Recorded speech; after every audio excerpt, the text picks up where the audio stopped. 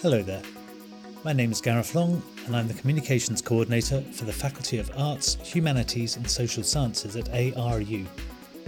In this podcast series, I'll be interviewing some of our students, alumni and academic and technical staff to explore their experiences of education, their career paths and their advice for anyone hoping to work in the same field.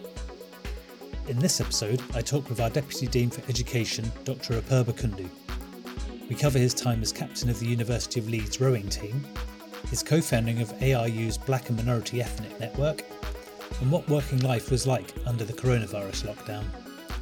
This interview was originally recorded in March 2021 when the UK was still under national lockdown. So with no further ado, let's get on with the podcast. Hi, I'm Dr. Apurba Kundu, and I'm Deputy Dean for Education in the Faculty of Arts, Humanities, and Social Sciences. And I look after quality assurance, quality enhancement, and the student experience. Now, what does that mean? Well, quality assurance, I look after making sure that our learning, teaching, and assessment practices are up to scratch. Are we following all the rules and regulations of our university? Are our external examiners happy with what we're doing? Is what we're doing up to speed with practice around the country and around the world, if not cutting edge? In terms of quality enhancement, well, that's where we get to cutting edge in those same areas of learning, teaching, and assessment. How can we make them better?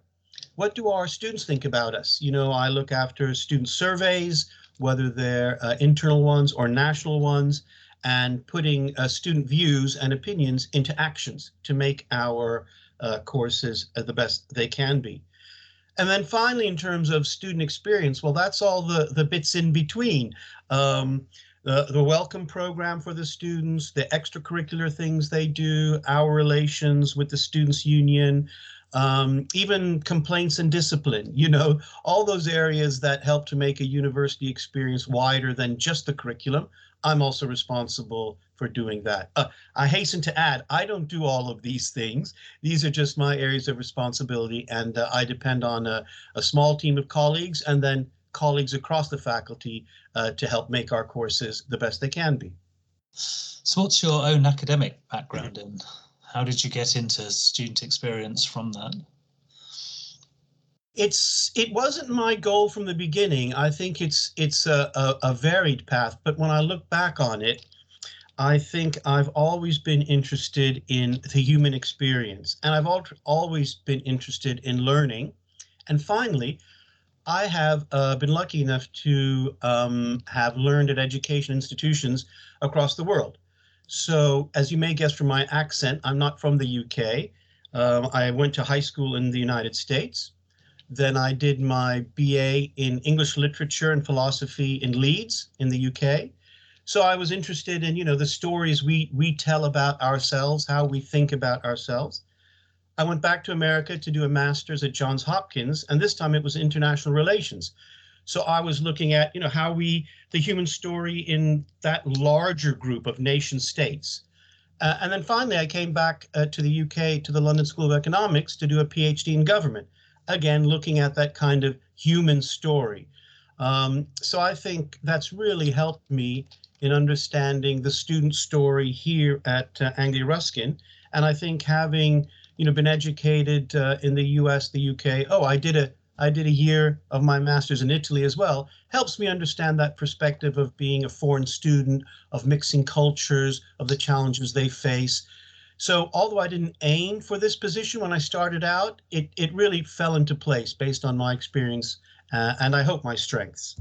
So do you think there was one thing in particular, this might be a difficult question to answer given what you've just said, but is there one thing you can point to, maybe a life experience, maybe an event in history or a piece of media that's inspired you to do what you do now? If I had to point to one thing, I think it was rowing at the University of Leeds. So I had rowed for 4 years in high school, and I loved the camaraderie. I loved the teamwork. I loved the physicality of it. I loved the competition, and I carried that on when I went to Leeds. And I was lucky enough to be a captain 1 year at Leeds as well. And I think, that really teaches you teamwork. It teaches you collegiality. It teaches you leadership. And I think, if there was one thing, it was, okay, this is over a period of 7 years of being on a rowing team, but that intensity and that pulling together, I think that's helped me throughout my career, throughout my personal life as well. Shared discipline, essentially, Yes, you think. yes.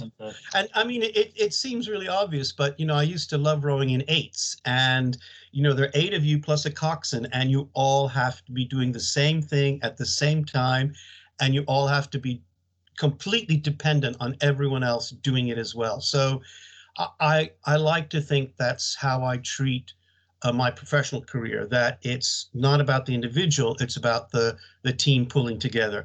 I know it sounds cheesy, but when I give welcome talks to students at university, I always encourage them to join extracurricular activities, whether it's a sport or a society, volunteering or politics, because however important the course is, and the course will always be central, those extracurricular activities can add such value to your life experience that I really encourage students to take up those opportunities.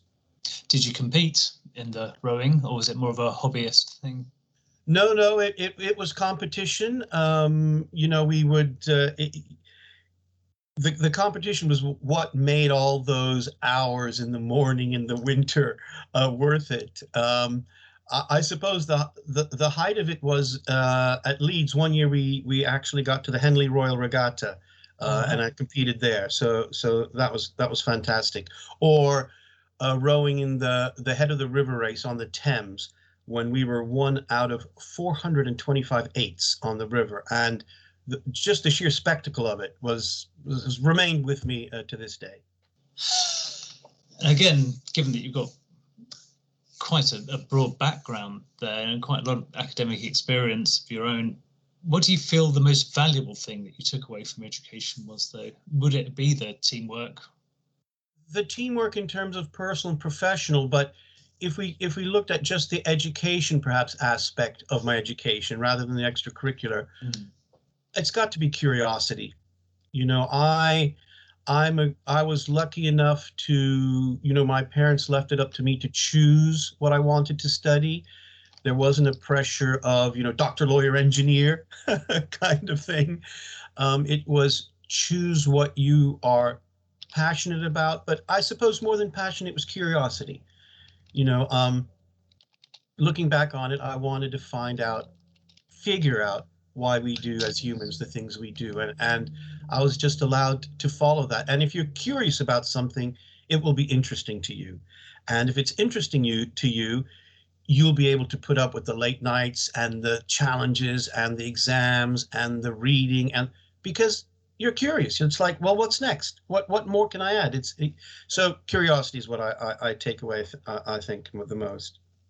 As a deputy dean, that must make you interested in most of the subjects, or make it easier for you to take an interest in all the subjects that the faculty offers as well. Yeah, it certainly has. And what I've said before, I'm really come from humanities and social sciences. When I spent many years at the University of Bradford and many years in a department of cybernetics. So that was also, to be curious about, especially the psychology of the internet, was really just a treat for me. And then to come to faculty where we have fine art, photography, computer games, film and television production, illustration, all of these things that were new to me as an academic. It's been fantastic, and to learn about those subjects, to learn what the students are doing, to see what my colleagues, their performances and their publications and their exhibitions. It's a treat working in such a diverse faculty. What do you think is the most interesting thing that you get to do in your role? Is it working with all these varied colleagues? I think in my role, the most interesting thing is the fact that almost every day is different, because I could be poring over documents and reports to see what we might do better. I could be looking at close data. I could be going to graduate shows. I could be hosting a student open mic event. I could be traveling to our, I don't know, to our university campus in Trinidad to help oversee the quality assurance process of the business school operations there. So, as I said, almost every day is different. Almost every day brings me into contact with different colleagues, different people, different students. I never get bored in the job. And if I do feel a little bit bored, well, tomorrow's going to be another day and will bring me a fresh set of interactions and challenges. So I think that the differentiation is the best thing about my role. With all those things going on that you could potentially be doing, how has it been in lockdown for you, having to work online most of the time? So it's been positive and negative. I think the negative ones are pretty obvious. We all share them, perhaps a sense of isolation, the sameness of every day. My world is two-dimensional. My interaction with colleagues is just on the screen. The days can run into each other in that way. I miss the traveling that we had pre-pandemic. I'm lucky enough to walk to work. I miss the walk to work. Just that the pleasure of the changing seasons. So all those challenges. Never mind the existential challenge of being in a pandemic where you really, really have to be watchful over your personal safety and the safety of those you love. The positive side has been, well, from a work point of view, I think the positive side has been it's a lot easier to meet colleagues because you're not traveling to meet them. Although I miss the casual corridor conversations, you can almost have them with technology. You can ping someone for a quick chat rather than email them.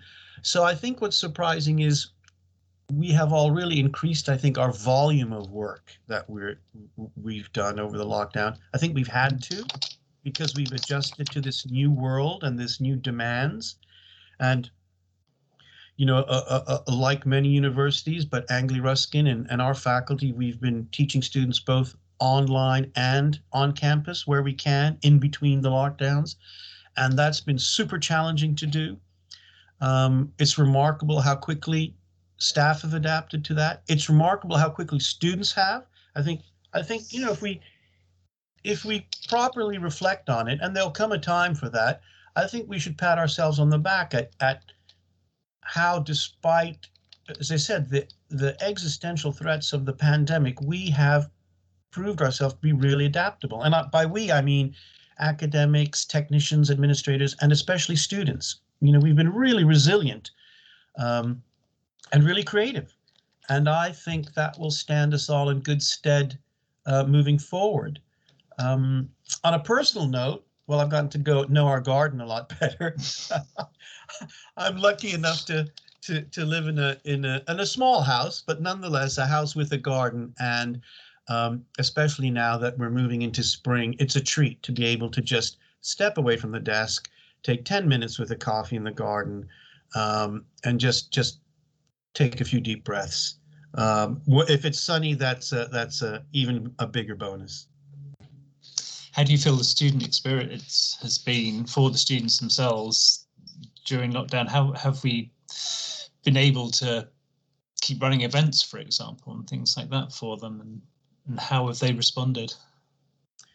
I think, well, from my point of view, as I've said, I've been really impressed by how they've responded. I think because they realize that we're all in it together. They are facing the same personal challenges that academics are facing.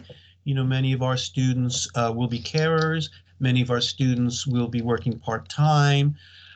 So I think what I felt is a sense of community, and it, again, remarkable given that many of our students will be, doing their education in Portugal or in India or in Nigeria or in the US, as well as in Finland or in the Midlands or in London. the community that we've managed to continue, I think, has been quite good.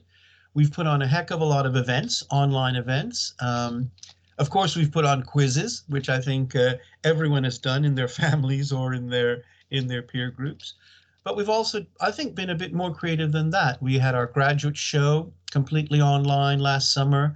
We've had live lounges where students can perform lives on live streaming basis. We even had a comedy showcase where a national company came to us, and we were the only university that contributed for students to the performance of professional comedians. I think that's remarkable. Of course, it's been challenging. Of course, especially if you've on those courses where you're hands-on, like printmaking or fine art or film and television production, it's been especially challenging. But by and large, I think, with creative uses of technology, we've managed to get through. Of course, we're all looking forward to the end of lockdown, touch wood, and the return, not to normality, because I think we won't get back to a pre-pandemic world. I think in some cases we'll get back to better courses. What this has done is taught us quickly about the positive possibilities of various technologies, and taught us also to appreciate then the time we do have available for face-to-face interactions. So I think there will be more of a balance of that than there was in the past. It will still be challenging, but I think I'm again, to use that word I used before, I'm curious. I'm very curious to see how this will work out. On the subject of technology and how it's changing university courses, and lockdown, of course, now has brought its own technological needs to bear on it. But what do you think the university will look like for students in the near future, say the next decade and beyond? I think for many of us, it will look almost exactly the same. I think, the model of the university being a place where young people can get together, socialize, exchange ideas, network, and discover themselves and discover their interests will continue to be a really important part of university. So again, not just the course, but all the things the extracurricular activities that you can find at a university. I think that will continue for not the large majority of students, but for a significant population of students, I would say. But I think how it may be different is that with the greater use of technology, we will be able to deliver a lot of the course online. But again, that will mean that the face-to-face interactions will be richer, and there'll be even a greater need to come together for that. But I think what technology will allow us to do, let's say 10 years from now, I think the university will be more and more of a lifelong learning experience. As more education moves online, perhaps it will be easier for people, once they leave university, to come back and have more education, because they'll be able to do it without physically coming back to university.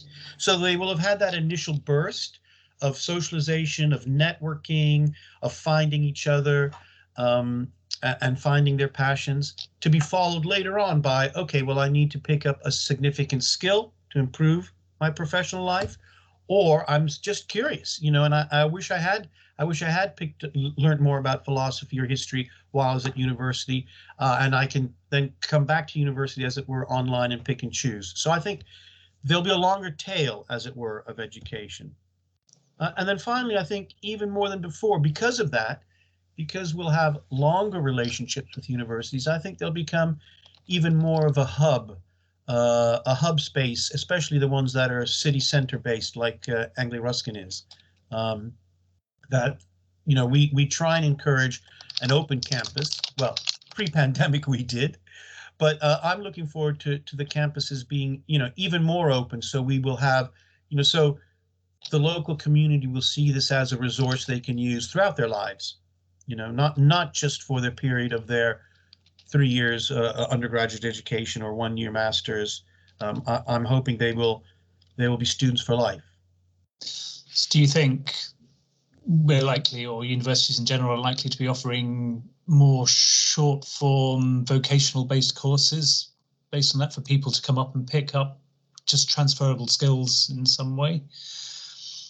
I think so. I think we need to be a little bit more careful because, short courses, skills-based courses, are often, much better delivered by specialist providers of that.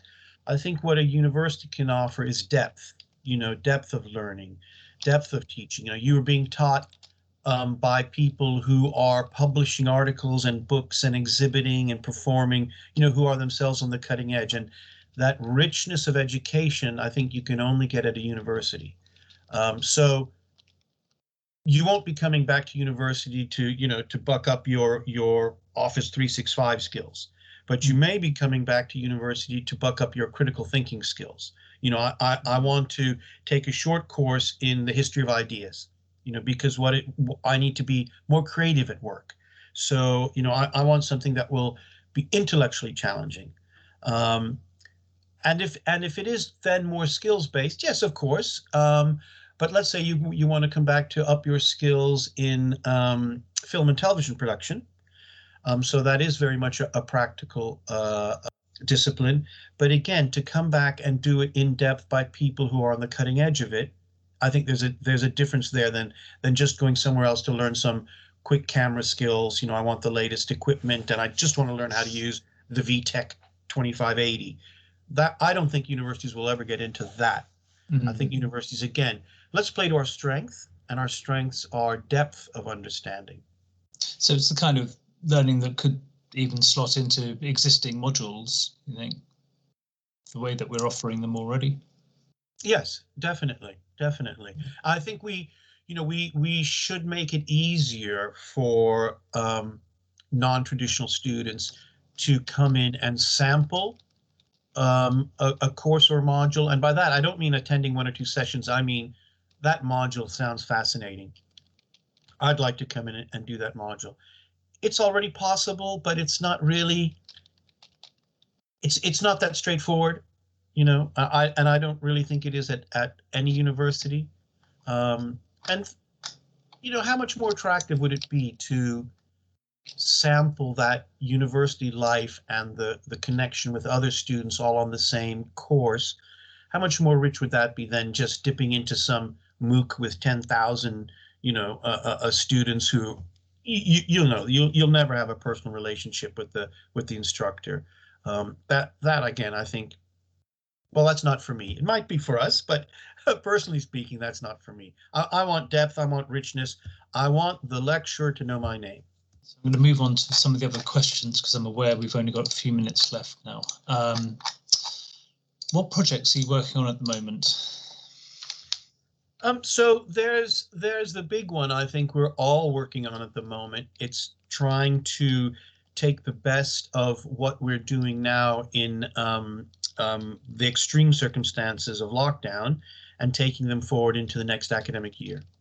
What have we learned this year that we can take forward next year? The good to take forward, the bad to drop, the in-between to modify.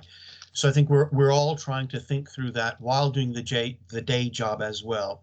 So that's the biggest project, trying to envisage what we'd want come next academic year, balancing that against what the wider environment might be. That's a challenge because to a great extent we're not in control of the wider environment. So that's the big project. The other one that I'm involved in that's not related directly to my role, but that I'm heavily involved in is a number of years ago, I co-founded the BME, the Black and Minority Ethnic Network for staff here at Anglia Ruskin. And one of our main goals at that time was to have Anglia Ruskin sign up for the Race Equality Charter, which is a national kite mark, as it were, of race equality and equity excellence.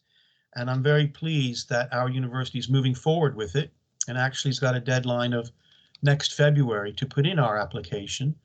Our network is going to be ever more involved in helping colleagues who are leading on that, to develop, interrogate our data, develop action plans. So I'm really looking forward to that.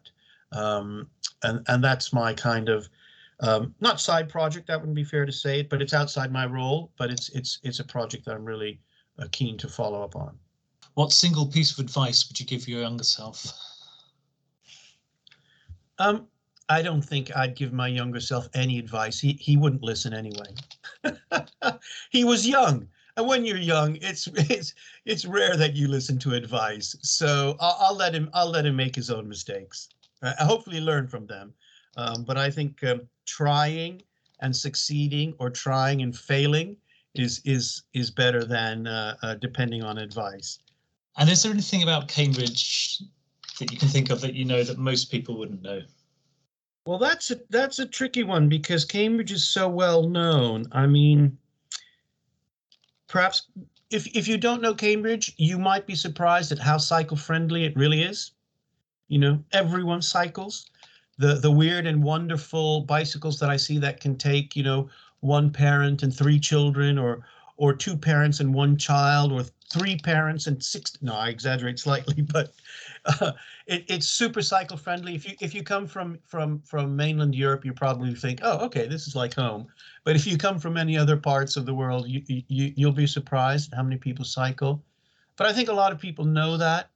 I wonder if people know how pretty it is. It is a beautiful city, a lot prettier than that the other place down the road.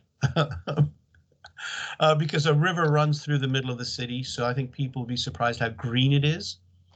How long have you lived here now? Over 10 years.